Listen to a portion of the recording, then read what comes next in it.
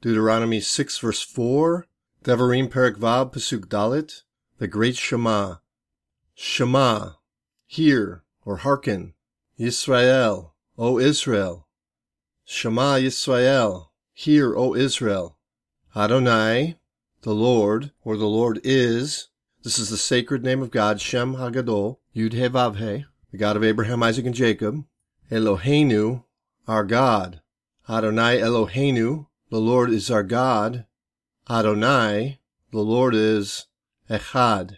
Often translated as one, it is better understood as alone, that is first in preeminence. Adonai Echad, the Lord alone. So let's recite the opening of the Great Shema. Shema Yisrael, Adonai Eloheinu, Adonai Echad. Hear, O Israel, the Lord is our God, the Lord alone. Amen. The Shema is the central admonition in the traditional Jewish prayer book called the Siddur, and it's often the first section of Scripture that a Jewish child will learn. And during its recitation at the synagogue, Orthodox Jews pronounce each word very carefully, and they sometimes cover their eyes with their right hand while doing so. Many Jews recite the Shema at least twice a day, once in the morning and once in the evening. The Shema is also written on a small scroll by a Torah scribe that is rolled up and put inside a case called a mezuzah. The complete Shema is actually made up of 3 separate parts. The first part comprises Deuteronomy 6 verses 4 through 9, which is the core Hebrew affirmation of faith. The second part is called the Vehayah. That's from Deuteronomy 11 verses 13 through 21, stressing the blessings that come through obedience to the Lord and consequences that come from disobedience. And the third part is called Vayomer. That's from the book of Numbers 15, verses 37 through 41. This passage concerns the use of the talit, or the prayer shawl, and the commandment concerning the fringes called tzitzit. So the opening affirmation, Shema Yisrael, Adonai Eloheinu, Adonai Echad, has 3 names of God. The name the Lord, Adonai, Yud He Vav He, which appears twice, and the word Elohim, or Eloheinu, meaning our God. So it's a 3-in-1 affirmation at the beginning of the Great Shema, the 3 parts. And the 3 parts themselves are composed as a unity in Jewish thinking to form one affirmation of faith. Interestingly, the word echad in Hebrew can imply unity in plurality. The word for one and only one, that is unique, is more often rendered as yachid. For example, in the book of Exodus, chapter 26:6, the various parts of the Mishkan, or the tabernacle, are constructed so that it will be one, echad, mikdash, or sanctuary. And Ezekiel spoke of 2 sticks, representing fragmented Israel, as being reunited into one. The Lord said, and they shall be one, echad, one stick in my hand. Ezekiel 37:19.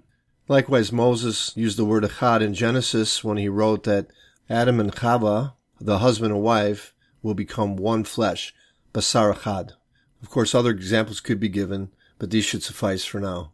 Just remember that the word echad in Hebrew means oneness or unity rather than numerical uniqueness.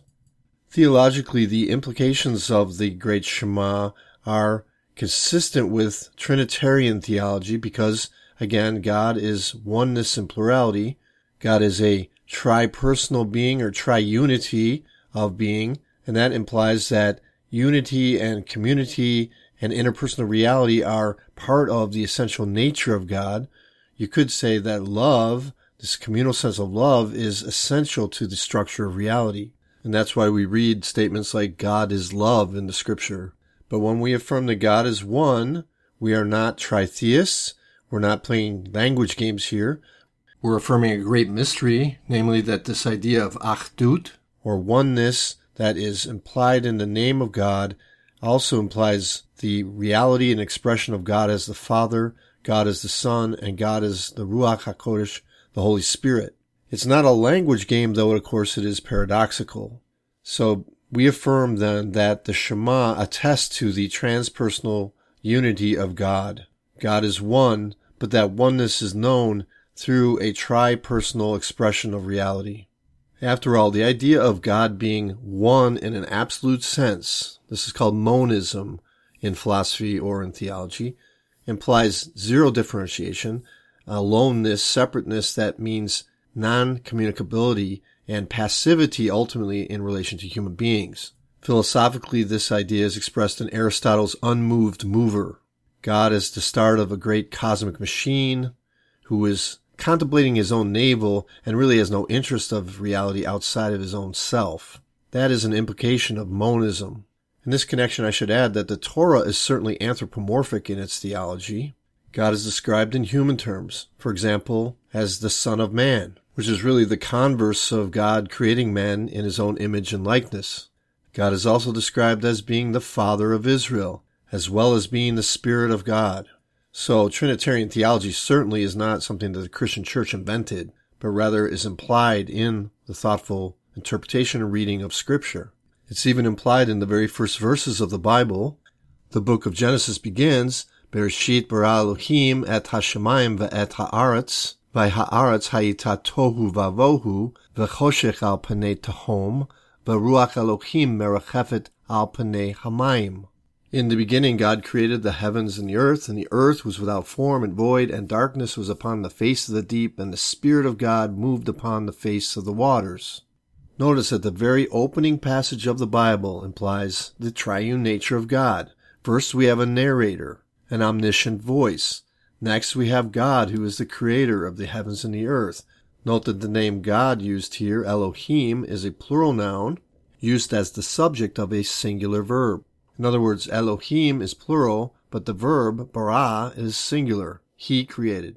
We see the same usage used later when God said, "Let us make man in our own image and in our own likeness." And third, we have the Spirit of God moving upon the face of the deep. And so we have one God expressed as three at the very opening of our Bibles. So perhaps ironically enough, the Shema is used by traditional Jews to imply that God is one, stressing monotheistic faith and so on. However, its very words imply the triune nature of God, the Father, the Son, and the Holy Spirit. Shema Yisrael, Adonai Eloheinu, Adonai Echad. Hear, O Israel, the Lord is our God, the Lord is one. Or as I said earlier, it can also mean God alone. And we know this Lord through the revelation of His Word, given in Yeshua the Messiah, the Savior of Israel. Amen. The first part of the Shema continues with the Ve'ahavta, which begins, Ve'ahavta et Adonai Elohecha b'chol levavcha, uv'chol nafshecha, uv'chol medecha, which means, love the Lord your God with all your heart, with all your soul, and with all your being. Note that Yeshua, when asked what was the great commandment, answered first of all saying Shema Yisrael Adonai Eloheinu, and then went on to quote that very passage.